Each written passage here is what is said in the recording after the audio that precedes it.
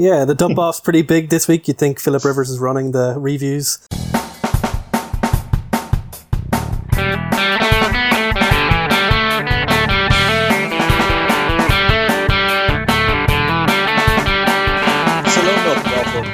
Stop shop for news, views, and overreactions to all things NFL. We're getting down to the tail end of the season now, and we're starting to see some people pull ahead and some pull away. Sorry, Steelers. So, hey guys, we got Connor here, we got Sean, and we got Ronan. Hello. Hello. How are we getting on, lads? Grand, yeah. Not an awful lot going on here at the moment, getting into the pre-Christmas phase. The update on the tree, the cat has made a good start to knocking all the bubbles off, but it's got a long way to go yet. It's upper game, I think. Campaign is underway, but it's not fully there yet.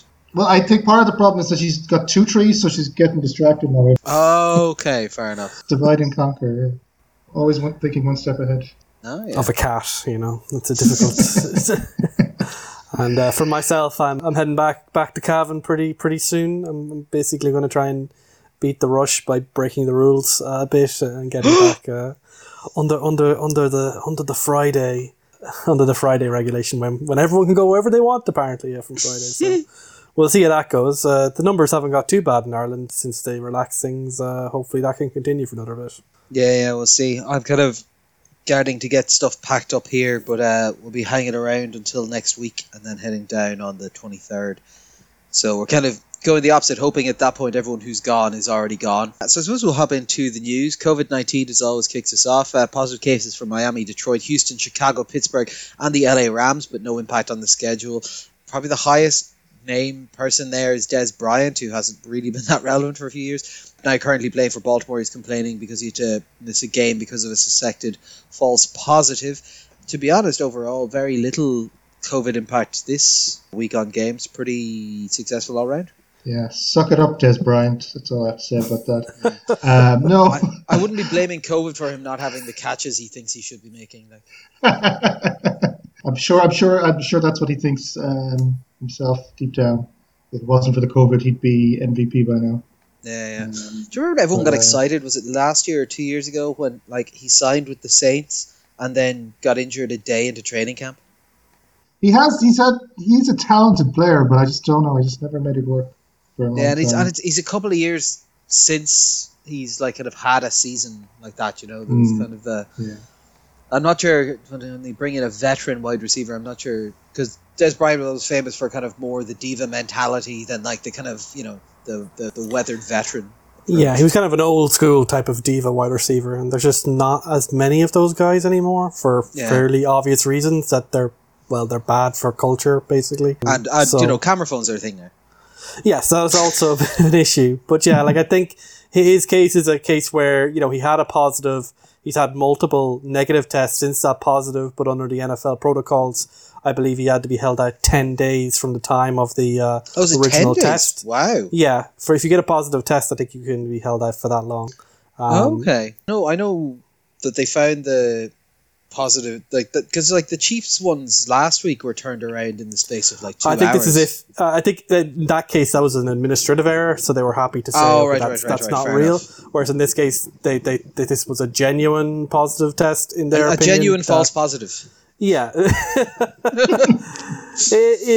is what it is, and it's, the fact that Des Bryant is one player is probably how it is. And look, he missed the game. He missed that Tuesday night game, and then he missed the Sunday game this week. So he's obviously annoyed because he's trying to make his way back into the NFL. But given the fact that the schedule went ahead as planned, despite a lot of criticism out there, I think the protocols are doing the best that they can given the continued complete lack of action on COVID-19 in the United States of America. No, of course. Other big news, Las Vegas have decided to fire their defensive coordinator, Paul Gunther. They allowed 44 points and 456 yards against Indianapolis just there on the weekend gone. Their defense is 30th in points, 25th in yards. They decided to make Rod Marinelli their interim DC. Yeah, it's not exactly been a great defense, let's be fair. And they have been spending an awful lot of draft capital on there because they've got 2 first-round defensive linemen, some cornerbacks, I think a linebacker as well.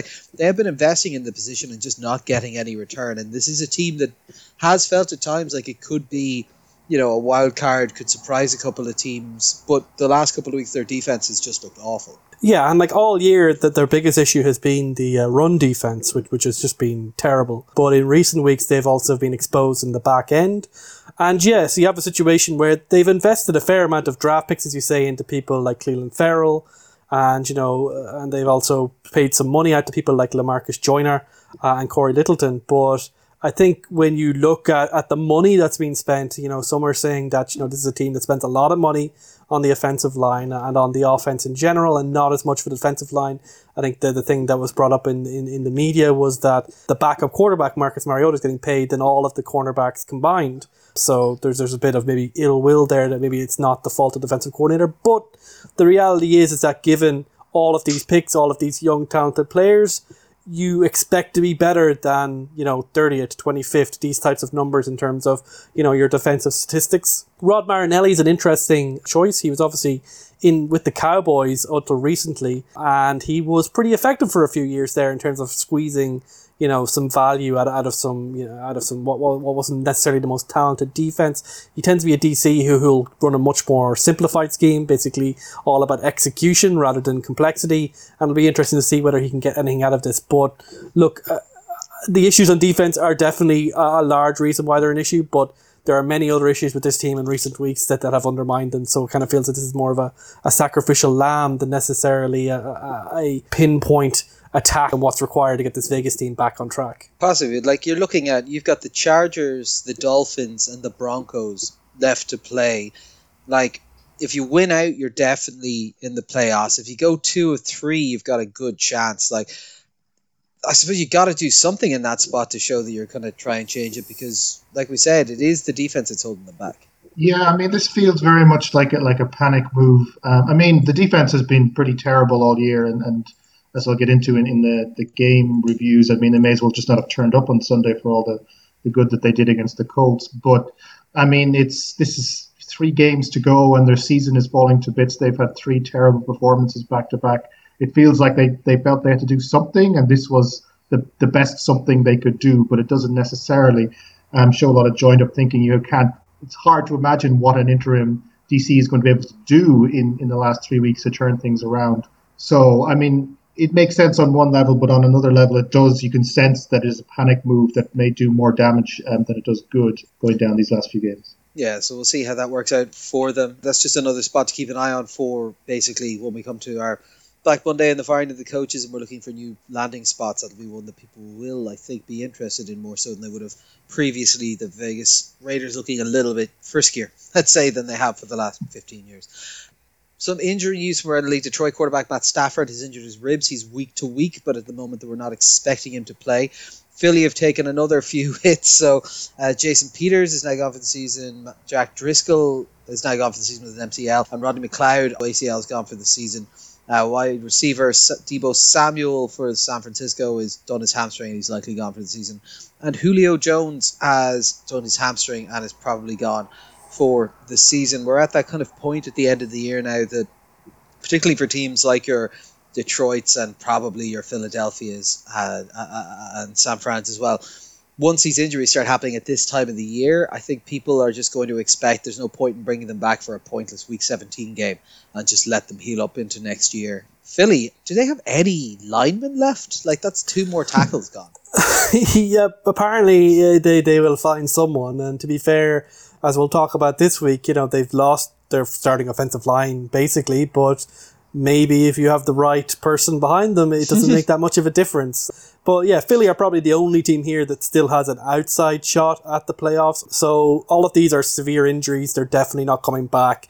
And so that, like, even if they make the playoffs, this is another big number of holes for them to fill. In the other case, Matt Stafford, he was described as being in extreme pain after the game against Green Bay due to a pretty nasty looking knock where he kind of folded in on himself. And so, look, he's kind of like Phillip Rivers. He's really tough and likes playing through the pain, but given their current situation, that would I don't know if that would be advisable or not. But of course, there's a lot of rumors swirling that this may be his final year in Detroit. So maybe he might want to push through that just to kind of keep himself on the shopping line.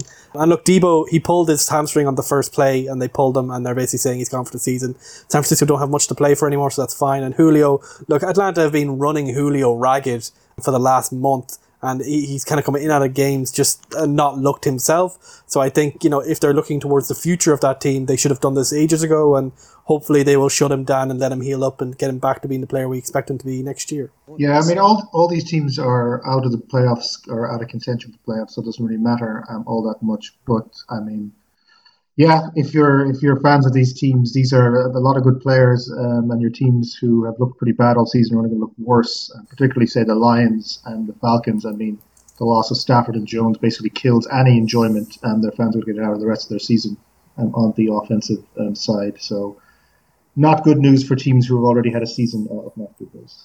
No, of course. Other less serious injuries. Alex Smith has a calf strain. He's week to week, so they're quite hopeful that he will be playing in week 15.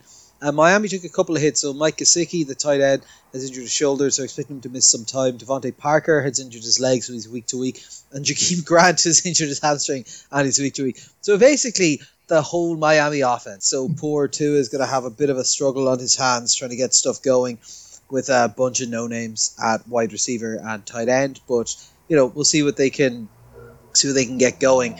These are two teams that are in the hunt. Washington proudly leading their division at the moment, and Miami right there in the wild card race. So particularly for Miami, this is a lot to get over. Alex Smith, while he's been playing well, he's not kind of a game breaking difference if they can get some performance out of Dwayne Haskins, who's actually the backup. But they are clearly a better team than one with Smith, but I don't think it's him that makes him. I think it's a more important thing for them to get back the running back Gibson for Washington. But yeah, like those are two teams that are going to feel that if those extend into multi-week missing games.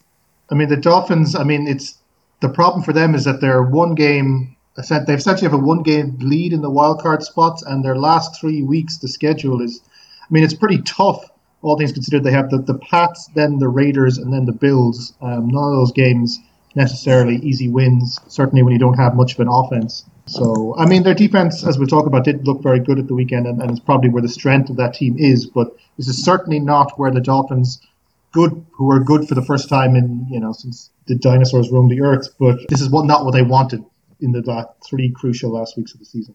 And for Washington, I think Haskins, he looked okay when he came in, so he might be fine as a replacement. But again, coming down the stretch, maybe you want Smith's experience to guide them into the playoffs in what is kind of a tight situation in the NFC East. Like Haskins, it's just stupid mistakes. He just can't afford to do them. And even in his brief moments, he made a few questionable decisions because he makes good throws, he looks good, and then he does a stupid thing. And that's what Alex Smith adds since he's come in, is that he doesn't do those stupid things. 100%. And finally, in crime and punishment, what are they up to? Not felonies this week. I suppose it depends on how performance enhancing the substances. Quarterback AJ Bowie is being suspended for 6 games for PED violations. Obviously, another hit to the Denver backfield.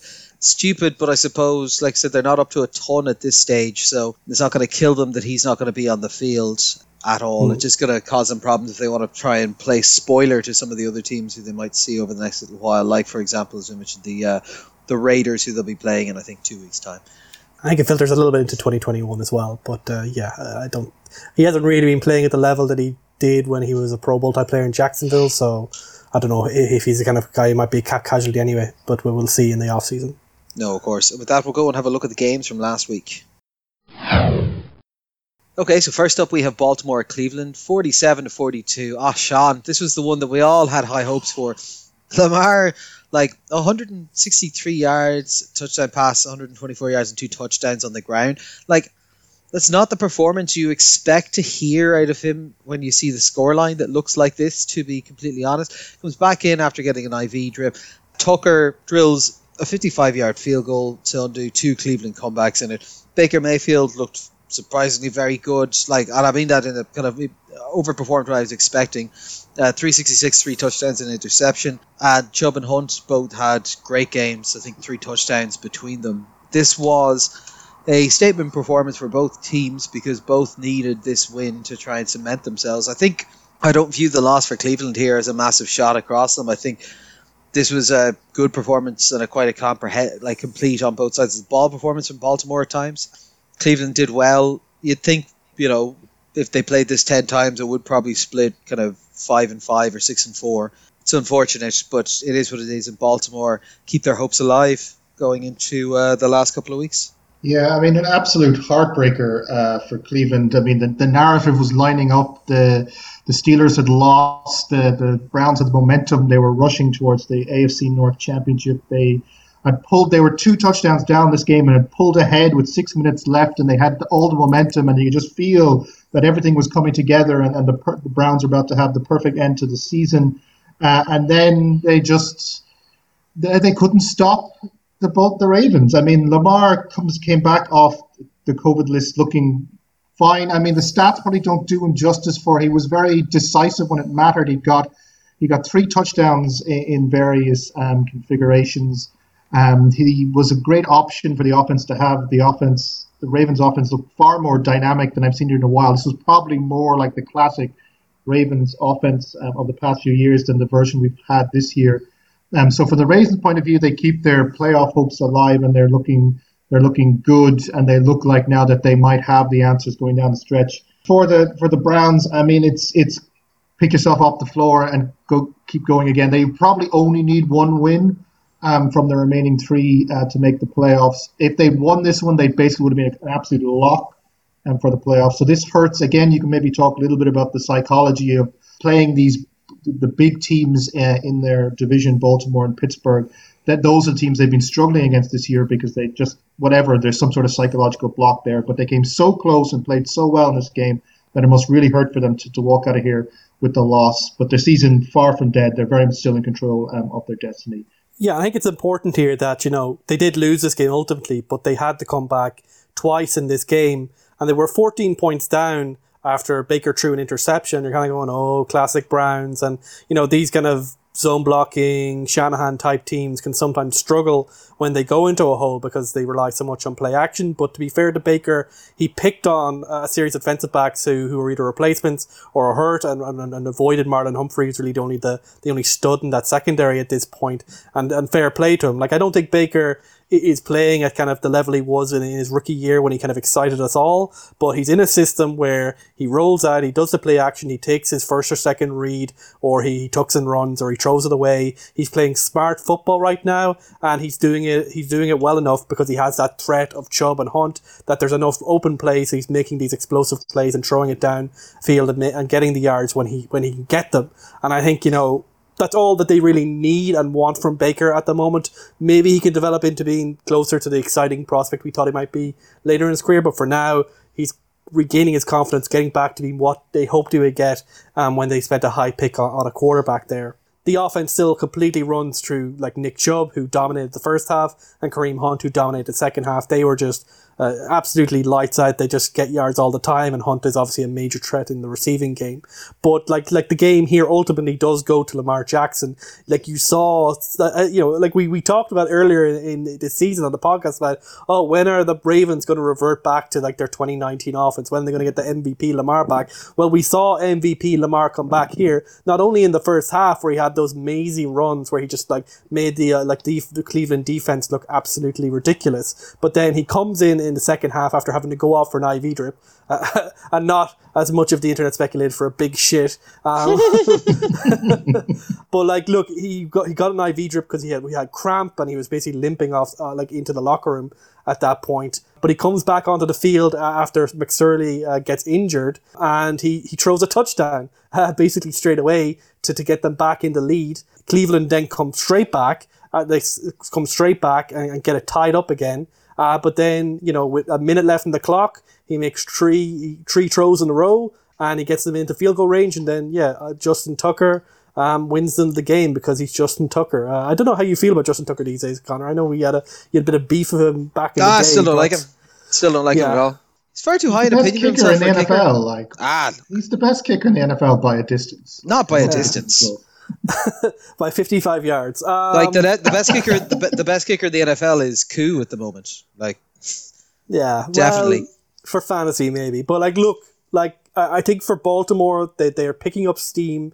They obviously need to win out to really guarantee their place in the playoffs because they're a bit behind on the actual, wins right now. But if they're playing like this, if Lamar is doing what he did in 2019, then I'd be very afraid to play them in any situation down the stretch. Yeah, and to be honest, both these teams looked exposed enough that they would cause worries for anyone who meets them in the postseason. New Orleans at Philly, 21-24. It seems like making a little change at quarterback has given them a shot of life. Hurts went for 167 and a touchdown pass, and he also went for over 100 on the ground, leading the Philly attack. They also had Sanders for over 100 on the ground and 2 touchdowns, and their defense just had a fucking day, an interception and 5 sacks. Hill had an all right, like it wasn't terrible, but it wasn't great kind of one. 300 yards, 2 touchdowns, an interception, and a forced fumble.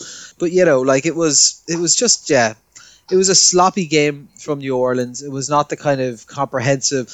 We've always kind of liked the idea that they're able to be coached up and, regardless of who's out injured, can figure their way through it, and they have been that way with Hill at quarterback as well. But Jalen Hurts comes in, the little bit of rushing just gives him a little bit more excitement in Philly, gives them a little bit more. Presumably that is also why Sanders went off so much more with him under center as well. But I don't know what it was that inspired the defense. This is a good win for Philly, keeping them alive in that horrible dirge that is the NFC East. But this just seems more like a failure of New Orleans, really, to me. Yeah, look, the Philly defense is actually playing fine. Like it did okay against Green Bay, for example, last week. But Carson Wentz has been putting them in a hole. It's a lot like the Giants, where their defense was building slowly this season, but Danny Dimes kept giving the ball away and putting them in impossible situations. So they bring in Jalen Hurts, and they do an offense that, look, the statistics are fine. They had over 300 yards here, or nearly 400 yards. So I think that's fine.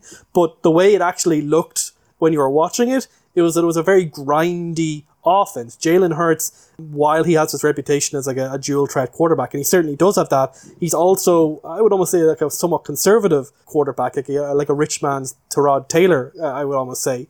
And there was basically, this offense kept going by ensuring that every single play was a positive play, that they didn't take silly sacks, that they kept the yard moving, and then every time that they got into a fourth and short situation, they trusted Hurts to do the right thing, to get it with his legs in the ground, or to take the easy pass to Sanders or to one of the wide receivers, and he was just very, very efficient. And that's what we saw from him in the college game, where he kind of had to prove that he wasn't just one of these kind of Tim Tebow quarterbacks. He proved himself over the years as he kept having to move around the college game. Sanders obviously being helped by the fact that the other defense, Saints defense, had to key in on him, and so the Saints defense, which hadn't given up a 100-yard rusher in I think nearly a season and a half, gave up 2 100-yard rushers in one game, and it's just it's a testament to what you have without Wentz, because Wentz feels like a busted flush right now. And on the other side, I think Sean's been saying this since Taysom Hill's been made quarterback, is that the mistakes are going to cost him, and so it proved in this game. His 2 turnovers in this game, his inability to kind of just take simple reads, a lot of his passes kind of just dive off a cliff once they go beyond a certain length of field, and they had a 0-17 halftime deficit, and it could have been 0-20, because Philly missed a pretty easy field goal at the end of the first half, and their comeback came up short in the end. Yeah, I mean, I have been saying that the longer Hill stayed in at quarterback, the more likely the Saints were to drop a game, and I guess we can say that it was on the cards. Certainly in the last 2 weeks, I think we've seen both ends of the Hill spectrum, that he's capable of the kind of game he had last week, where he plays very well and looks like a quarterback, but he's also capable the kind of game he played this week, where, I mean, it's not just the mistakes, the interception, the forced fumble, it's also the fact that the first half kind of slow start that the Saints had, where they were down 17 points at halftime, a lot of that had to do with the fact that this offense was being built around very, very short passes, that because you can't rely on Hill throwing all that long, although he got a bit better of it in the second half, he was willing to have a few more shots down the field in the second half. The kind of slow start meant that they were always playing catch up. And even though this game ends as a 1-score game, it really was never all that close in terms of the game flow. Philly missed a few field goals. The Saints pulled to within 7 at one point, but then the Eagles pulled out again, and the Saints, it was only right at the end that they managed to get back within 3 points. So for a team that was the number one seed, and it's worth noting that this defeat knocks the Saints down from the number one seed in the NFC to the number two seed. This was quite a poor performance. And I think a lot of it can be put in the fact that the offense just doesn't have the rhythm, the kind of rhythm it has with Breeze when Hill is under center. And because he is capable of having these kinds of games, you would worry about it. I mean, I'm now hearing possibly that Breeze may not be back until the postseason, which would put the Saints in a lot of trouble, because it's quite easy, given how tight the NFC is, to drop down the seedings quite quickly. And they are, I think, only 2 games ahead of the Bucs as well. So if they have a kind of a proper collapse, they could be caught in their division as well. So this one, the Saints, this can't be written off as an aberration for the Saints. I think they have to look at it as being a game where there are lots of lessons to be learned. And from Philly, I mean, you just have to wonder what would have happened earlier in the season if Wentz had been pulled for Hurts. Yeah, no, because I'll be particularly interested to see if it is sustainable, because sometimes you do see a bump when they swap to the new quarterback just because there's a lack of tape, but it does look like it's a much more dynamic style of play for them to be dealing with. Next up, Kansas City at Miami, 33-27. From 10-0 down to 30-10 up. Mahomes came back into the game after Miami got spotted about 10, nearly 400 yards, 2 touchdowns, but 3 interceptions, which is a little bit out of characteristic for him, but he still had a couple of very nice plays. Good special teams play, kind of particularly, I think it was it Hardman at the half? Got the touchdown, yeah. Which is very, very good. That they basically just turned it on for about a quarter and a half and then decided, that's enough, and went back to sleep. That's what you've been complaining about all year. Yeah, but it is basically like, and it happened again of like, even there towards the end, like, should we go do something? No, we'll just hold the ball for a bit and we'll kick a field goal. Sure, they can't catch up at that point anyway. Like, that was about it. Tua had a decent enough game, over 300 yards and 2 touchdowns. Particularly in the second half, he was better than in the first half. But like, you saw bits from everything. The special teams performed. Like, whenever they felt they needed to do it, we had a safety from the defense. We had some absolute dime balls from Mahomes, and yeah, just like but fair dues as well to the Dolphins defense, who put up a very good game. They had one particularly great, I think, was it a 30-yard sack on Mahomes at one point? And I think he said, well, it works in Madden all the time, so yeah. And the weirdest thing is, like, with Mahomes, it works with him doing it quite often, so you can see why he takes those chances. But yeah, it was a little bit kind of, just throw it the fuck away. But look, overall, I would have liked them to have won it by more, but I also, similar to what Sean's saying about that Philly game not really feeling within a score, I don't at any point feel like I thought Miami were going to win that game. Like, as soon as they were up, they were like, yeah, they could just go and score another 15 if they need to, but they don't feel they need to at the moment. Kind of a boring-ish game from Kansas City, really. Yeah, I mean, this was a very fun first half. I really enjoyed the first half of this game, and then KC started doing that thing where they keep scoring points until the opponents give up, which tends to work with the whole winning of the games thing, which is the most important thing. Really fun to watch Miami's defense. The scheming was really interesting. As the commentators were pointing out, they were running fake blitzes, which I thought was a very interesting idea. They were setting up to look like they were blitzing, but then the players would drop back at the last second, and it looked like, given Mahomes threw 3 interceptions, which he's never done in his career before, that it was working, that they were getting the turnovers they were needed, they were keeping competitive. But the problem with playing this Kansas City team, and the problem with any team that's trying to prevent them from repeating this year, is that there's just a point at which this team just kicks up a gear and is just unstoppable. When the Kansas City offense gets into gear, they can score 30 points in a heartbeat, and teams just can't keep up with it. So, I mean, I think if this game is a kind of a demonstration of what the rest of the season is going to look like, then I think we can all kind of forget about anyone else winning the Super Bowl, because Kansas City don't look like they have enough weaknesses to overcome the fact that their offense can just score at will. For Miami, I mean, it's going to be a tough defeat, since they obviously put an awful lot into this game. To end up being at one point like 28 points down, to have played so well and to be so far down must have been disheartening. Tua looks good. I mean, this is the first time I had a very proper look at Tua. He makes good decisions. I do wonder if he's a little bit safe. He maybe is more of a game manager than he is necessarily explosive, which I don't know in the long run is something that Miami is going to want. But they have a tough end of schedule we talked about, but they're very much in the playoff hunt. And this defense, plays this level, will get them some wins down the stretch and could cause headaches for some teams in the playoffs. Next up, Pittsburgh at Buffalo, 15-26. Buffalo knock off the previously number one seeded Pittsburgh team. It was an ugly first half, 7-9 with 10 punts, 3 turnovers. Diggs Allen connection seems to just be working really well. They gotta just be happy with that trade overall. Diggs had 130 and a touchdown. Allen had that's more than half of Allen's stats. It nearly all came in the third. Pittsburgh just looked a mess. Ben sub 200, 2 touchdowns and 2 interceptions. There are still drops happening and all that kind of stuff, and I know that they're going to blame that for it. But the reason that these drops are happening is because they don't have a run game and they can't trust themselves. In this game, the Pittsburgh team were by far the least physical of the two. And it meant when they got into short yardage situations, they can't rely on Benny Snell to go and pick them up. So they end up with this weird kind of touch timing passing system, which is not really how they want to be playing. I know Ben has played more that style this year, but it doesn't suit them. It doesn't make that much sense. And it means if they can't run the ball, they can't contend with some of these teams, it's just, it's awful. Do you remember, was it I know it's last week's game, but last week's game, they ran, was it 7 plays from the 1 yard line and weren't able to score?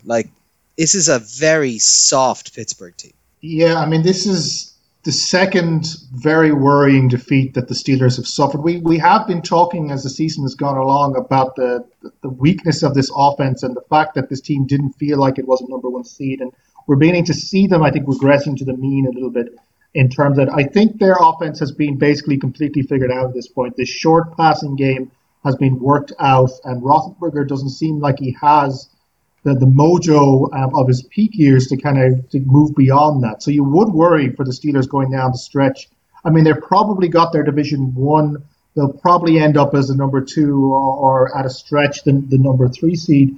But you would have to worry in the playoffs that they're going to be very, very heavily reliant upon their defense to carry them through, which isn't going to be enough, I think, if you think about the Kansas Cities of this world, for example, that they're going to end up facing at some point in the playoffs if they keep going. I mean, if I'm the Pittsburgh defense, I'm going to be very pissed off because they played so well in this game for long stretches, but because the offense wasn't producing whatsoever, eventually they just couldn't stop the Bills. Stephon Diggs had a great game and they got through them. On the other side, I mean, this is a huge win for the Bills. This is absolutely monumental in terms of the psychology, because it's quite similar, I think, to the Browns situation. This is a team that has historically been terrible, that has never had success, that has always had a kind of inferiority complex going into games. We saw this at the start of this game. There were some big game jitters that we've seen in all of the Bills' big games this season. The offense was misfiring. There were a lot of early turnovers. They fumbled the ball a couple of times early on. It looked like this was going to be a defensive slugfest, which one team was going to win 10-7 or something. But then the defense stepped up. There was a very big pick six near the end of the second quarter that gave the Bills a lead. And then in the second quarter, they made some adjustments, and Allen Diggs just started to kill them. And you could feel as the game went on the confidence that this team now feels that they can compete at the very top level of the AFC and the very top level of the NFL as a whole. This is a team that's really coming into itself in terms of its confidence. They had the game-ending drive. They held onto the ball for 6 minutes at the end of the game to kill any hope of a comeback. Was great to see. This is a team that is maturing, coming into itself, and is going to be a real threat in the playoffs if they can hold to this level. They don't really have a run game. Their defense maybe not as good or consistent as they need to be, but certainly if they played this well, they could go all the way to the Super Bowl. There's no question about that. Oh yeah, Green Bay at Detroit, 31-24. Green Bay beat I would say, look, it was a decent performance from Detroit. Rodgers over 300 with 4 touchdowns. Adams over 100 with a touchdown. There was no response from the defense of the Lions at all. For the Stafford had 244 yards and a touchdown. Tried to do his standard, bring them back in the fourth quarter to get a load of fancy points and just come up short. But he got injured, as we mentioned, the rib injury, so they weren't able to do anything. I think it was Chase Daniel came in his stead. And to be honest, Chase Daniel didn't do terribly. It wasn't great, but it also was much better than I was expecting to see coming out of Chase Daniel. The lack of defense was bad. There's no sacks, over 400 yards allowed. We've been saying for basically the whole year, this Detroit team is not really up to much. And this Green Bay team, again, just coasted to this. it felt like they could have, if they wanted, put more up on them. This was a mismatch from the start. From a defensive point of view, the Detroit Lions, they're hurt. They have a lot of injuries. I think Jeff Okudah, their first round cornerback, is gone for the season this week. So look, they're playing with a poor roster, which hasn't been greatly coached this year after having Patricia in charge of them for several years. So look, like, the reason the Detroit Lions lost this game is because of their defense. But fair play to Matt Stafford. He's playing well, and since Darrell Bevell came in, the Bevolution has been pretty okay. I had some games where Matt Stafford looks more like the old Matt Stafford that we expect, but given the injury he took late in this game, I don't know if we're going to see much more of that. So look, I think Chase Daniel, he is what he is. That makes them a lot less interesting going down the stretch, but maybe we might see more of DeAndre Swift given that. But look, the story of this game is that the Green Bay Packers, they wrap up the NFC North, they move into the number 1 seed in the NFC, and they do it doing what they've done basically for what feels like the entire season, where Aaron Rodgers just casually gets 3 touchdowns in the air, 1 on the ground, just looks all around the MVP candidate. Mahomes had, I suppose, a somewhat down day, so maybe and people just want to have non-Mahomes because he's going to have so many MVPs at the end of his career goes that Rodgers might get one at this point. But look, that their defense was okay, it did the job, and Devontae Adams is absolutely ripping people up. So look, yeah, I think, realistically, the Green Bay Packers are a far more talented team. They kind of did their job here. I think maybe you could say that you want the defense to do a bit more, but overall they're a solid team, and they really just seem to still have that one weakness, which Detroit just aren't able to exploit right now, which is if they come against a team that can run the ball, that's where we've seen them struggle, but no such issue this week. So Packers feeling pretty right now and well on that way to the number 1 seed. The Washington football team at the San Francisco 49ers, 23-15. Yep, again, ugly ass game. Both rosters missing a lot of people. The Washington defense was the best entity in it, I suppose. 2 touchdowns, 2 forced fumbles, an interception, and 4 sacks, and it was all led by the rookie Young. Touchdown, sack, 2 tackles for the loss. Smith got injured. Haskins was bleh, as I think we mentioned earlier. He made mistakes as well. Mullins, I don't understand the quarterback, because I think I heard that. So he's had 10 starts now. He's never thrown for less than 250 yards, but he also is definitely not a starting quality quarterback. It's just bizarre. But yeah, this was a scrappy, ugly ass game. I'll be honest, I kind of watched it a little bit sped up because it was hard to enjoy. But good performance out of the Washington defense. San Francisco are just so they're already shutting down their players. They're packing it up for the year anyway. And Washington are taking strides towards Alex Smith getting a playoff game, which I am 100% behind. So, yeah, fine. Still don't think either of these teams would beat a full-strength roster. Yeah, I mean, feel the Washington hype top the NFC East, at least for a week or so. And honestly, from the defensive side, at the very least, this is a team that's really coming into itself. I mean, if we want to break it down to brass tacks, the Washington defense won this game on their own. It wasn't just the fact that they kind of hampered the Niners offense from getting anywhere. It's also that they scored 14 points.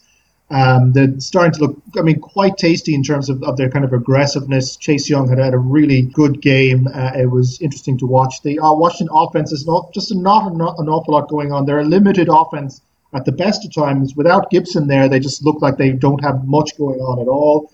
I thought Smith had a fairly poor game until he went out hurt. Then Haskins came in and was fine. I think that Haskins, he seems reliable if unspectacular. But yeah, this Washington team's going to have, they're likely now, they would be favorites now to have this home playoff game, but I think they're going to be one and done the playoffs. The first team they're going to run into is going to crush them. For the 49ers, this is a season that got away from them in terms of the various injuries and the setbacks. Having to play away from home has just become too much for them in the end. Mullins, I agree with you. As I said before, the stats always look fine, but he just never feels like he's actually going to make it as an NFL. He's probably a solid backup. I think he's a good option to have as a backup if your main guy gets injured, but he's not someone you want to be putting your team on. For the 49ers, though, I think this season just has to be written off. The coaching is a high level and the fundamentals are sound, so they will be back next year. They will be back as a force once they get together, but there's just no way for any NFL team to survive the amount of injuries and setbacks that the Niners have suffered. And so their season is over, and I think they're going to be very glad when they kind of finish up and get to go home and rest for a few months before starting all over again. No, of course. Minnesota, Tampa Bay, 14-26. Dan Bailey, what a day. He made none of his kicks. 0 out of 4. Dan Bailey.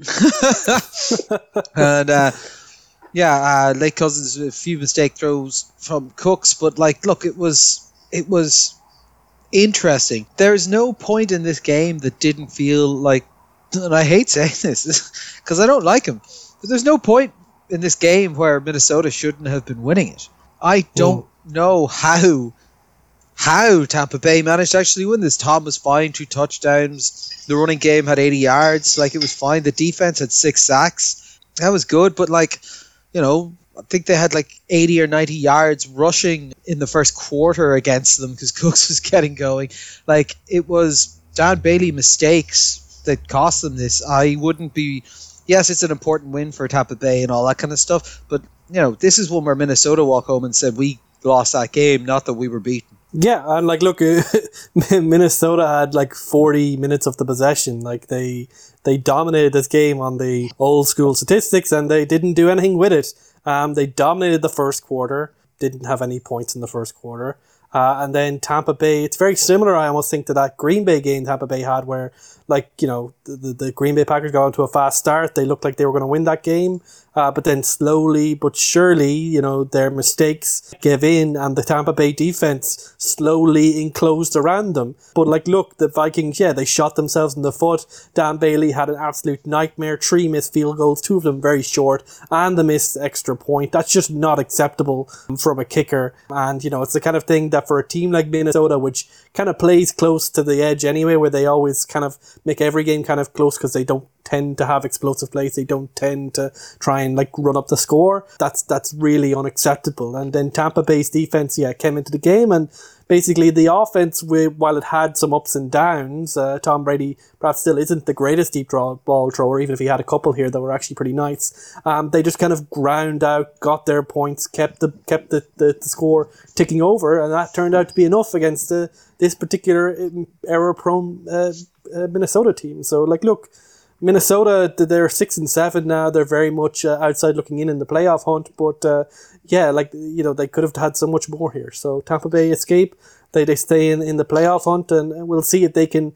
They didn't really come out here and show they're going to be a dominant force down the stretch. But they've got a tough defense. They've got a decent offense. So I wouldn't dismiss them either. So a bit of a questionable game all around, to be honest. Yeah, Indianapolis at Vegas, 44-27. Indy just completely destroyed them. Taylor, 150 yards and 2 touchdowns. Rivers was fine. Again, just nothing overly exciting, 240 and 2 touchdowns. Carr had some explosive plays, but he threw 2 interceptions as well. Their defense didn't do anything. As we mentioned before, they fired the defensive coordinator after this game. It was pretty shocking.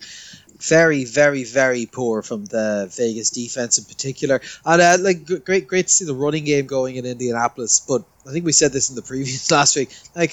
These are 2 teams that I wouldn't be worried about seeing overly in the postseason, and I really couldn't be arsed watching in the postseason. Yeah, I mean, it's the Colts are the least inspiring team, I think, in the history of the NFL, but they're grinding out these wins one by one. They are now 9. They're basically going to the playoff. They have 9 wins now. They're looking fine. I mean, to me, that all the talent in this team is. I mean, I think the defense has some strengths, but also in terms of the offense, the talent is in the running backs and the wide receivers. Taylor had a monster game, including one very big run. Hines and Hilton also kind of showed off their skills, kind of allowing Rivers to look solid. There is an interesting kind of sliding doors moment here where you begin to think, how good would this team be if Andrew Luck was still their quarterback? I think their offense would be serious business if they had that kind of talent under center.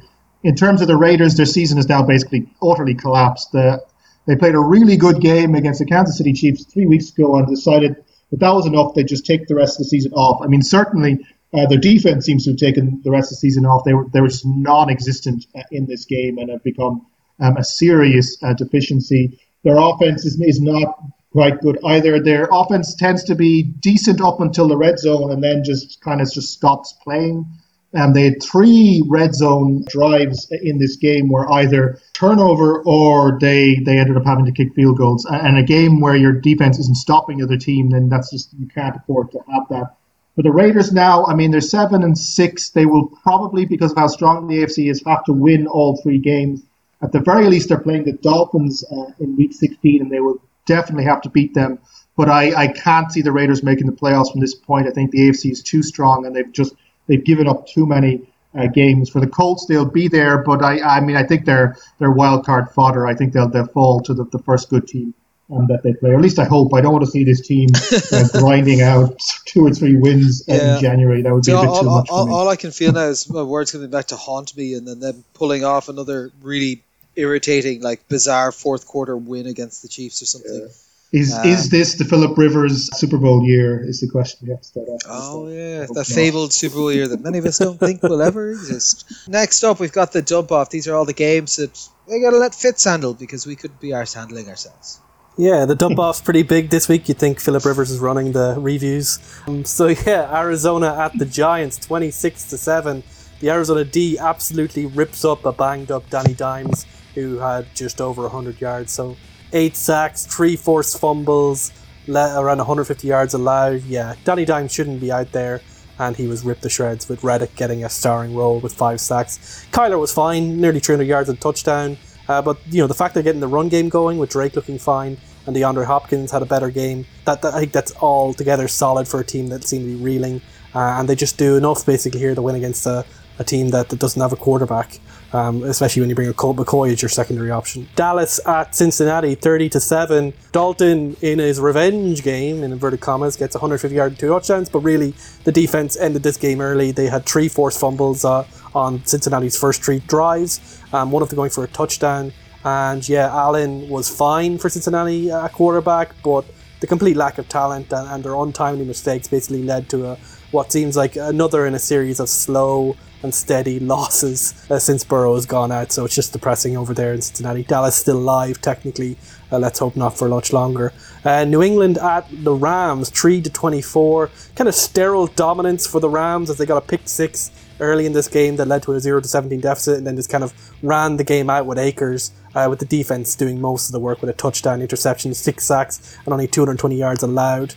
Akers was good though, he had nearly 200 yards, and Cam was benched in this game late for Stidham, but he wasn't getting any help. The run game didn't do anything, the run defense didn't do anything. You have to wonder whether they'll bench Cam going forward, but based on this, I wouldn't really blame them for doing so, even though Stidham doesn't exactly inspire confidence either. Tennessee at Jacksonville, 31-10. King Henry dominates, and Tannehill cleans up. Where have we heard this before? 222 yards for Henry and 2 touchdowns. My God, he just sometimes absolutely destroys teams single-handedly. Look, Glennon for Jacksonville was benched, and Minshew came in and added at least a little bit of spark to an offense that was completely stuttering. He's now been named the starter for next week. So we'll see what they can do with him in the last 3 weeks. But I think one note to make here is that neither of these defenses really inspire that much confidence going forward. And for Tennessee as a contender, that's probably more of an issue. Another blowout, Jets at Seattle, 3-40. Seattle brought in Geno Smith for his revenge game late in the third quarter, as Russ had 200 yards and 4 touchdowns, and Chris Carson had a touchdown too. So they had like a nice tune-up game after some difficult weeks recently. Darnold just looks sad at the moment, 132 yards, but there's no run game, there's no defense, and they added no kicking here because they had 1 out of 4 kicks. That they got their field goal in the first drive and then did nothing for the rest of the game. Houston at Chicago, 7-36. Chicago keep their pretty marginal playoff hopes alive, and Mitch Titties looked okay, 267 yards, 3 touchdowns, but mostly he was helped that the rush game absolutely destroyed Houston early on. 169 yards overall, 7.3 per carry, 113 for those from Montgomery, most of that coming on a 75-yard early touchdown run. And the Houston D is just bad. The Chicago D actually did something, 7 sacks, 2 forced fumbles, but Watson's out there with no weapons, nothing really to work with. And I think if you want a metaphor for this game, it was Watson trying to come back, and on third down he takes a sack right to the nuts, and was had to be taken out of the game because of it. And that's how this probably felt for all the Houston fans who decided to keep watching. And then finally, 2 dumb games between teams that are eliminated. Denver at Carolina, 32-27. Back and forth game. I think the difference was that Locke was explosive in the second half, and even though he's making mistakes, he still had 280 yards, 4 touchdowns. He was throwing deep balls, and the defense was pretty good with 4 sacks. And Teddy, on the other hand, he's Teddy. He's fine. He's solid. He had a nice rushing touchdown this game, but they just lacked that big play element that Denver brought in the second half, and that ended up being decisive when it came down to brass tacks, and Denver ended up winning this in the kind of track meet it became in the second half, surprisingly. And then finally, Atlanta at the Chargers, 17-20 to the Chargers. One of the dumbest games that will ever happen in the NFL. A game that ended on a sequence of interception from Matt Ryan, interception by Justin Herbert, interception by Matt Ryan, and then a field goal for the Chargers to win. And that's after the Chargers at the end of the first half got down to the 10-yard line with 22 seconds left, called a run, let the clock run out. That's how bad the Chargers are right now. But, Matt Ryan without Julio Jones is worse, because he threw 3 picks and he was absolutely terrible, while Herbert is still a bit below where he was during that run where we thought he might be a future MVP, but he was fine and he was solid. And both of these teams just need the season to be over, because they need a major refresh at the coaching level, at the personnel level, at every level. So yeah, dumb game. Chargers get a win though, so good for them considering the luck they've had. And yeah, that's it for this week. The dump off is pretty big, and we expect it'll be pretty big going forward as well. It's a pretty big dump. A Lamar Jackson sized dump. Yeah, so we'll go and take a look at the games for next week. Okay, first up, Thursday Night Football. Oh, this will be fun. Chargers at the Vegas Raiders. All gone for the Vegas Raiders, Sean? Yeah, I mean, it's interesting the way all 3 of us went for the Raiders, because I think it's going to be quite a close game. Obviously, the Raiders are in a real crappy form at the moment, where they're trying to avoid making the playoffs as much as possible. Conversely, the Chargers are incapable of winning a game, and even the games they did win last week, they tried to give it away multiple times, but somehow the Falcons insisted that they did win. So I can see either team winning here, but in the end, I think the Raiders, they have to win. Surely they have to win. If they let this game go, they may as well fire the entire coaching staff. There's enough talent in this Raiders team, and it matters so much more to them. And the Chargers will always find a way to lose a game if given the opportunity. So surely the Raiders will pull this one out and just about keep their playoff hopes alive. John Gruden's got that gold-plated contract. He isn't going anywhere. What was it, 10 years, $100 million or something, wasn't it? Yep. Yeah, some job. Next up, Houston at Indianapolis. We've all gone from Indianapolis here. Yeah, well, I'm not impressed by them. Houston don't have a receiver, are missing most of their defense, and Deshaun Watson had just got hit repeatedly at the balls. Like, I don't know how they could win this. I love they would, because it gives less of a chance of seeing Indianapolis, but, I can't see past the Colts here. No, the Colts are a solid team. They get the job done. And Phillip Rivers, to be fair to him, is looking solid despite the fact he's dealing with some health issues. But I think, the big thing for Indianapolis that we talked about is that they're getting the run game going. Jonathan Taylor is finally having some breakout games, and Houston have one of the worst run defenses here. So I expect Indianapolis can get up early and then grind this game out. And look, Deshaun Watson, he nearly pulled it off a couple of weeks ago against his team, but I don't think that's going to happen given the additional injuries and issues they've had even since that brief period ago. Yeah, of course. Next up, we have Buffalo at the Denver Broncos. We've gone for Buffalo across the board. Buffalo have been playing very well. They are kind of exciting to watch. Denver are a nothing team at the moment. I would hope for them to keep it close. I'm very in favour of them thinking that Drew Lock is the franchise future for them. I am happy to have him in division for the next while. Denver have been doing some more interesting things on offense, particularly I think Tim Patrick has been having a good connection with Locke of late, but I can't see them having enough firepower to bring down Buffalo at the moment. Next up, San Fran at Dallas. Yeah, I find this one hard to pick. It's still technically important because the NFC East is just about everyone's staying relevant at the moment. But yeah, so me and Sean have gone for San Francisco. Fitz has gone for Dallas. I don't even know. I'm going to go for Dallas. Yeah, I'm going to go for Dallas as well. I'm kind of in two minds about it as well. I'm not even sure that the Niners are actually capable of winning a game at this point, given how few players they have. The thing is, San Fran are very well coached and they do have some good pieces, but yeah. I think whoever wins, I think this is a game where obviously you just don't want to have to lean on your quarterback too much. I think it's two teams where their defense has been surprisingly okay over recent weeks, or at least shown flashes. I just kind of feel like Dallas, they have more to play for, and I think San Francisco are somehow accruing even more injuries. Like Raheem Mostert's kind of playing a true injury at the moment. It's kind of definitely tells. They lose Deebo Samuel, so it's really just now like Nick Mullins and Brandon Ayuk, and that's it. Like, because, you know, it's the Shanahan running game, and because their defense is pretty solid, I wouldn't dismiss them. This is certainly a coin flip game because both these teams are doing consistent. But I think Dallas, look, they're not playing great right now, but I think that they might have enough here to get it done. But like, look, I have no confidence in this game at all. Yeah, I'm confident in one thing. I'm not watching this game. Like, next up, Carolina. Red zone fodder. Yeah, Carolina, Green Bay. We've got for Green Bay across the board here, running. Yeah, look, Green Bay are a superior team. They have far more talent, and they're pretty handily taking care of teams right now. And the Carolina defense, they're doing okay on turnovers, but otherwise they've been pretty anonymous. I think the only thing that could give Carolina a chance here is if Christian McCaffrey comes back, and it is Christian McCaffrey. I think based on where they are right now, it's hard to bet against Green Bay. This is an odd aside, but have you seen the Christian McCaffrey ad that they show during all the football of like, oh, let's get those Amazon like web solutions guys to work out the percentage chance of me scoring this touchdown? Yeah, the AWS one. Yeah, like I would genuinely think if a player misses like 2/3 of a season due to injury, you don't make an ad about them doing front flips with like 4% chance of this being successful and healthy. Like, it seems like a bad plan. Just saying there, if you're out there, AWS, give us money instead. We're much more popular. Next year, the injury tracker. Yeah, Chicago at Minnesota. Yeah, I find this one really hard to pick as well. This is another one that I don't want to watch. It's an elimination game though. Whoever loses is officially, we can just throw them in the trash fire. You've got for Minnesota. Sean, you've got for Chicago.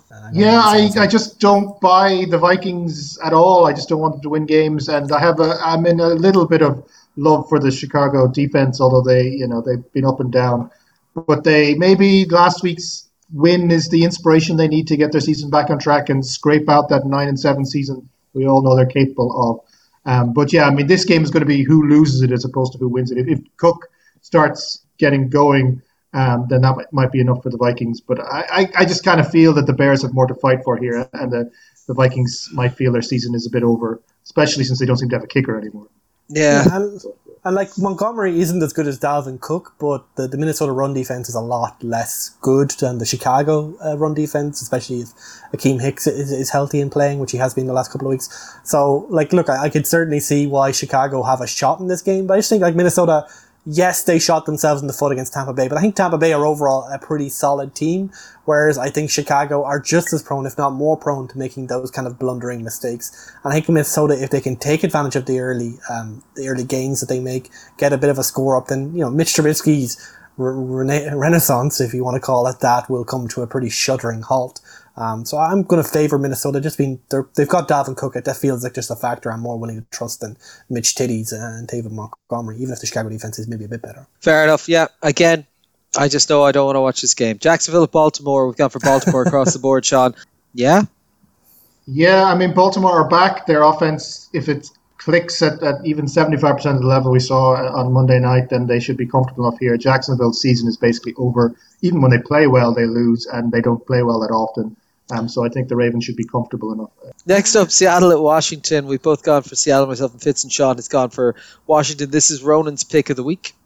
Yeah, so a really important game. Like, if Washington can win this game, it'll give them a good leg up in terms of securing that NFC East. I'm sure at least one of these other NFC East teams will lose in this week. And yeah, for Seattle, they've been in a bit of a slump. They got the nice, like, New York Jets tonic, but now they have like an actual team again. And of course, with Washington, we're not sure if Antonio Gibson will be back. I think he has turf toe. Oftentimes they take a few weeks to get through. Alex Smith may or may not be playing, so you may see Dwayne Haskins instead. Terry McLaurin hasn't really done much for them in recent weeks because teams have been keying in on him. You know, on form, maybe Seattle might have a slight edge here. But of course, you know, we saw that Washington defensive line absolutely annihilate a team this week, and Seattle's offensive line has been an issue.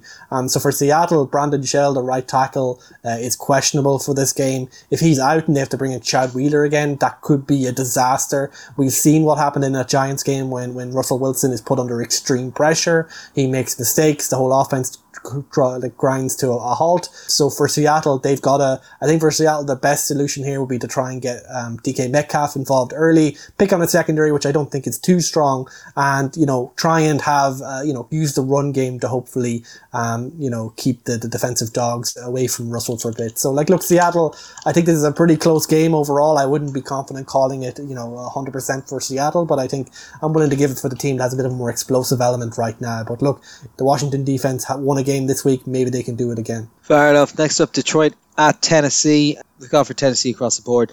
Said King Henry's having his 200-yard, 2-touchdown games pretty much every week at this point. Detroit just don't have much going for them. Might have the backup quarterback in. You said, the Bevolution. My hope is that the Bevolution will not be televised because, again, I keep getting these games I don't want to watch. Tennessee just slowly smothering Detroit to death does not sound like a way to spend 3 hours. Yeah, Tennessee all the way.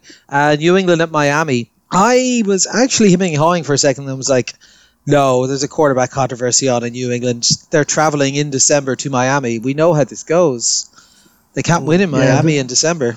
The Pat season is over. I mean, they're not even trying anymore, and they don't really have a quarterback. So the Miami defense, if they play as well as they played against Kansas City, I think they should do enough. And certainly, if they can put together an offense, I mean, with the pieces they have injured, they might be difficult. But I think the Pats, I think they've checked out of the season now. And they probably don't care anymore. So I would see the Dolphins, they should win this one, I would say. What do you reckon? Is Bill Belichick just sick of renaming his boat? Like Miami, they're going in without a lot of their offensive starters. Tua has made some questionable decisions. So, look, this is my thing. Like my thinking would almost entirely be Bill Belichick has like a 95% record against rookie quarterbacks, right? He destroys rookie quarterbacks. Yeah, Justin Herbert was recently eviscerated. Maybe Tua can have that same happen to him. And to be fair, like New England, they lost their bye last week due to Miami late on in the season. I think it was week 17. So they have something to get revenge for, at least in Bill Belichick. And maybe they have checked out, but I think if you check out in Bill Belichick, they'll probably just play someone who isn't checked out. Like some practice squad guy will end up being like a super new like a future All-Pro. So I'll never dismiss New England completely, but yeah, Miami right now, they're just a decent team while New England aren't. So I think we have to favor Miami. I'm so torn. I'm actually mad. I might come back to this one before the weekend starts and swap it. Just the more I think about it, like I think it's only 2 rookie quarterbacks that have ever won against him. But I suppose so much of that was during the period of them being dominant as well. But still, I said look, they're doing nothing now, but they did beat the Chargers, 45-0 nearly. Yeah, we'll figure it out after. It's Tampa Bay at Atlanta. We've gone for Bay across the board. Atlanta go as Julio goes, Sean? Yeah, Atlanta without Julio Jones, there's nothing in that team. I mean, that Ryan Jones link is the only thing that's made the Falcons even halfway watchable this year. Tampa Bay are up and down, but I think they have enough to grind this game out. Certainly, if they give up this would be a bad game to give up, given how tight the playoff situation is. I think they're going to be wired in and get there. That said, divisional games can be tricky. These teams will know how to beat one another, so you never know what's going to happen, but I just can't see the Falcons scoring enough points to win this game. Yeah, next up, so my pick is a week Kansas City and New Orleans. No, I've gone for Kansas City in this one. Should be a good matchup. The New Orleans defense has been good, so should provide some interesting matchup situations, I think. They do have the kind of personnel who would match well against some of our players. What I am looking at, though, is I'm not sure. We've like we said, we may not see Breeze back for this game. We're probably expecting at this point Hill. I'm not sure if he has the ability to go toe-to-toe with a Kansas City offense whenever it hits into a higher gear. Like, I completely think that this New Orleans defense can slow down the Kansas City offense, but I think even at that, you're going to need to be able to put up 28 plus points. Yeah, I think like teams have solved the Kansas City offense, but all that's really led to is to Travis Kelce having 100-yard game after 100-yard game after 100-yard game. He's currently the leading receiver in the NFL. Yeah, so like, you know, that indicates that they're shutting down the Hills and the Hardmans and the Watkins. But yeah, I think like Mahomes, you know, this team feels more complete in Kansas City. They're more willing to be a bit more patient, but they still have that explosive element if you then choose to adjust and take away Kelce and the underneath stuff. And maybe they can get the run game going here, since New Orleans maybe run defense isn't as good as it was as hyped up to be. So yeah, I think Kansas City just have so many elements to their game, and I expect that their defense can, it's a very aggressive defense, force Taysom Hill to make quick decisions that can lead to more forced fumbles, more interceptions, and I think Kansas City can get this done. Yeah, I think your main concern in this game is going to be Kamara, because the Chiefs' running defense has not been that good. But the way that they've kind of gotten around that is they'll put up a couple of scores and say, right, run all you want, but you're going to have to actually track meet. So Kamara hasn't really looked the same since Hill came in. I don't know what's going on there. I know most people are complaining about him in the passing game, but even in the run game, it just doesn't seem they have the same kind of telepathic linkage that they do when Breeze is under center.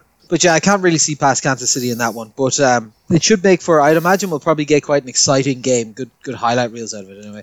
Next up, Jets at the Rams. Ronan, we've all gone for the Rams because the Jets are the football team. Yeah, pretty much. Expect to see a lot of Cam Akers here. If you're into fantasy, I would probably pick him up if he's still available. Fair enough. That's they're going to win this game. Swift and brutal. Yeah, fair enough. Philly at Arizona. We've gone for Arizona across the board in this one. Pretty happy I got Arizona as a pick of my own last week. Yeah, I like the Arizona offense. I know it's not at 100%, but it's good. Their defense has looked a lot tastier the last few weeks.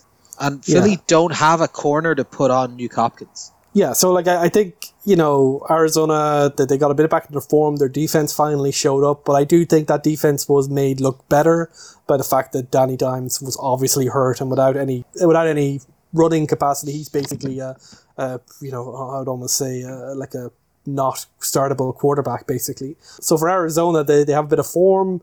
But we do, they have been so inconsistent. And Philly, with this Jalen Hurts offense, it's going to be really, it's not that exciting necessarily, but it did grind down a really good Saints offense. So it'll be really interesting to see if Philly can control the clock, control the game, and play this on their own terms. Because, if it turns into an open game, I expect DeAndre Hopkins and Kenyon Drake and Kyler Murray to dominate and score up a lot of points. But if Philly can keep it close, then I actually might trust them a little bit more in that situation. But I'm willing to put the trust in the more, explosive offense for this prediction for now. Sean, I understand that you like Cleveland and you want to believe, but your pick of the week involves the New York Giants. I mean, okay, so a number of things going on here. I mean, firstly, the epicness of this game in terms of, if you want to understand why 2020 is the weirdest year ever, this is a Sunday night primetime game that is not only including the Cleveland Browns, but may end up being a Colt McCoy revenge game. That it's the possibility we may be watching Colt McCoy play quarterback against the Cleveland Browns on NBC Sunday Night Football. I mean, if you went into a coma 8 years ago and just woke up, you'd be like, what the absolute fuck is just happening onto the world? Ignore the pandemic. The big thing happening is Cleveland at the Giants with Colt McCoy. Truly, it's weird. It's weirder than a global pandemic, which has destroyed the world's economy and kept people in their homes for the past 8 months. Truly, it is weirder than that. Also, I mean, this is interesting because it's the Cleveland, the narrative is here, right? So Cleveland need probably only one win, but maybe they might need two, but certainly two would be enough, and one might be sufficient. This is the beginning of the New York stretch of the Cleveland schedule. They have the Giants this week. They have the Jets next week. They could be, in 11 days' time, sitting on an 11-4 record and potentially knocking on the door of the Pittsburgh Steelers, who they play in week 17, with an outside chance of that being an AFC North decider. So I'm watching this for the history, for the weirdness of the game, for the Cleveland narrative. And sure, I mean, the Giants have a decent defense, so it might be interesting to see what happens there. It won't be the best game in the world, but it certainly will be a game you will tell your grandchildren that you actually saw on Sunday Night Football. I don't know, do you hate your grandkids? Sit around and let me tell you about week 15 back in 2020. The Cleveland Browns took on the New York Giants on primetime, and it was massively underwhelming. The Giants lost this week because Danny Dimes just kept fumbling the ball away. If they can return to, one or less turnovers this week, then their defense is genuinely good enough to make, pretty good offenses struggle. So, I wouldn't dismiss it completely, but yeah, I think the Chubb, Hunt, freight train is really hard to beat. And even though the Giants have a good run defense, I expect that will do enough. But like, look, I wouldn't dismiss the Giants completely. They have surprised us without a quarterback already this season. Maybe they can do it again in prime time. I suppose there's that thing that the NFC East is due to fires up another team winning a game they shouldn't and surprise us. So, yeah, keep them in the mix because we're mostly going against the Washington football team this week. So, yeah, I can see it. It's just such a weird one to go for. Let's go to New York and watch Cleveland. Not a great slate of games, let's be honest. It's not. Finally, Pittsburgh at Cincinnati. Yeah, we're going with Pittsburgh because Cincinnati don't have a quarterback. And Pittsburgh are not very good, but they are better than Cincinnati are at the moment. If Joe Burrow was playing, this would actually if Joe Burrow was playing, I think Cincy could take this, but yeah, it's unfortunate. Oh, well. So that'll do. Any crack with yourselves for the rest of the weekend, lads? I suppose you said you're travelling back, aren't you, Fitz? Yeah, making the great journey home. Obviously, only once this year due to the pandemic. Trying to avoid the crowds by breaking the rules like a badass. Yeah. Nothing like announcing it on a podcast that you're about to break the law. But yeah, no, I'm similar. Getting packed up, get ready to go, watch some football, chill out. Might go to the cinema. You know, these kind of things that we can now do that we couldn't otherwise do. Pick up a couple of like Dublin specific strains and then start spreading them around the country. Yeah, there's you don't want to get British COVID, do you? It's way worse than the Irish COVID. So that's what I'm hearing on the news, you know. Is there a major difference between our strains? I haven't actually been following. There's a new fast spreading strain in around London. So-called fast spreading. It may just be because they've done fuck all to try and stop the spread of it. Like. It's like the Brits are like, oh, we have all this COVID. It's like, oh, it's this new super spreader COVID. Yeah, that's it. Not the fact that we kept London open for like 2 weeks longer than it should have. Yeah, this makes sense. Mm-hmm. Yeah. But who am I to doubt the epidemiological skills of Boris Johnson? Politics. Oh my. Yeah, I've been having fun. It's not politics if you're bashing the Brits. That's just good form. I've been having a lot of fun with that with the you know, kind of like we're that like kind of short little tail end now of the Brexit negotiations, and everyone's like, oh, it's the fishing stuff, and they were saying that like, well, it's because people want to come fishing in British waters, and we can't just let them come and fish in British waters. A guy 2 nights ago just got together. He got the GPS coordinates of every British ship and then overlaid it onto a map of these are the British territorial waters. Like 90% of the ships are not fishing in British waters. So it's very much not what they're trying to claim. But that's good fun. That's how I'm entertaining myself in these tough times. Schadenfreude, it always works. Ah, yeah. No, I'm just like, I've just always been mad about fishing coordinates. That's really what it's about. Nothing to do with the Brits at all. But yeah, no, so that's good. So I suppose we'll wrap it up there. We'll take questions from people on the next episode. Maybe we'll try and get a couple of the playoff scenarios together. I can imagine your dump off is only going to grow and grow, Fitz, as we don't have to care that much about more games. But yeah, not getting enough fibre at the moment, you know. Yeah, but I can't wait till week 17 when we just have one game and then the other 15 games are in the dump off. Yeah, God, it'll be class. Like, we don't even need to worry about our internet connections over Christmas. Like, Fitz can just record that on his own. But yeah, no, that's perfect, guys. So I suppose for now, that's bye from myself, bye from Ronan, bye from Sean. This has been All Four Quarters. Thanks for listening, and we'll chat to you next week.